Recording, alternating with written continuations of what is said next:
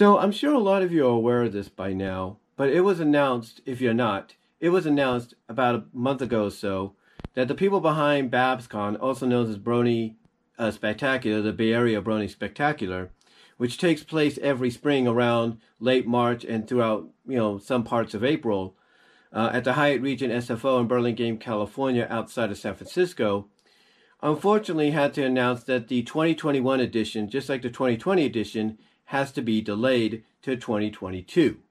Now, the dates that they've settled in for 2022 are April 15th to the 17th. Now, I'm sure a lot of people are probably wondering, well, and probably thinking, well, we're getting out of this pandemic. The vaccines are being distributed a lot quicker than, expected. A lot of state and government officials are lifting or easing up on restrictions. Some, state governors are lifting the stay-at-home orders.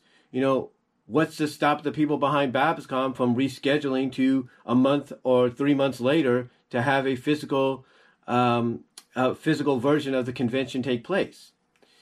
And that is a good question. Why don't they do that? Why don't they move it to a month or so or 3 months later so that they can have that physical in-person experience?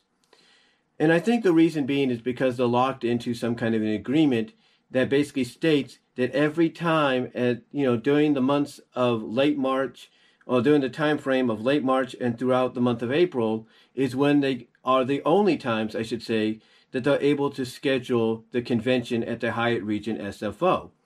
The reason being is throughout the rest of the year, just like any well-renowned hotel, the Hyatt Regency SFO also hosts other conventions and business conferences, that associate themselves with any other form of media or sports or whatever the case may be.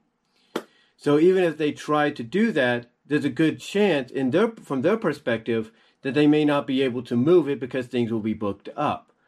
But I believe the silver lining in all of this is just like last year, to make up for the fact that we won't have a physical convention, they'll probably go back down the route of altering it and giving us a virtual convention known as BabsCon Online 2021. Now, they haven't made no formal announcement about that yet, but I'm pretty sure that's the direction they're going in. Now, is it unfortunate that this has happened, that they had to make this announcement? Absolutely.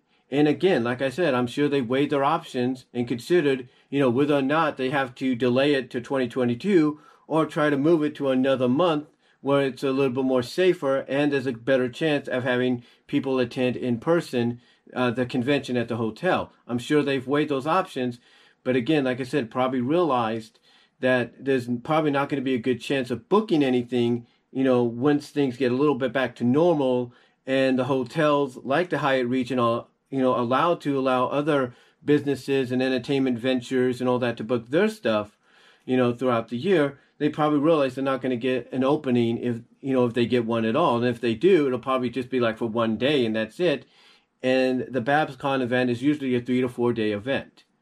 So I think we should just, consider ourselves fortunate that at least they will probably be making an announcement down the line of going virtual again for this year to make up for no physical in-person interactiveness, if you will.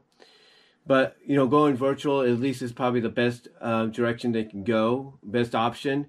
And by going virtual, it becomes free to a lot of people. And they also have their own Discord server that they'll be able to, utilize to interact with people and have people go to different rooms on that Discord server to participate in virtual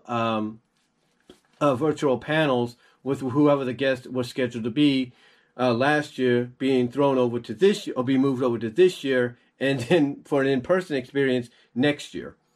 So, yeah, unfortunately, like I said, BabsCon 2021 is been delayed till next year, but I believe the silver lining is we will get another BabsCon Online virtual convention sooner than later. Again, they haven't made no formal announcement, but I would suspect that will be coming very, very soon. The announcement of an online convention, just like last year.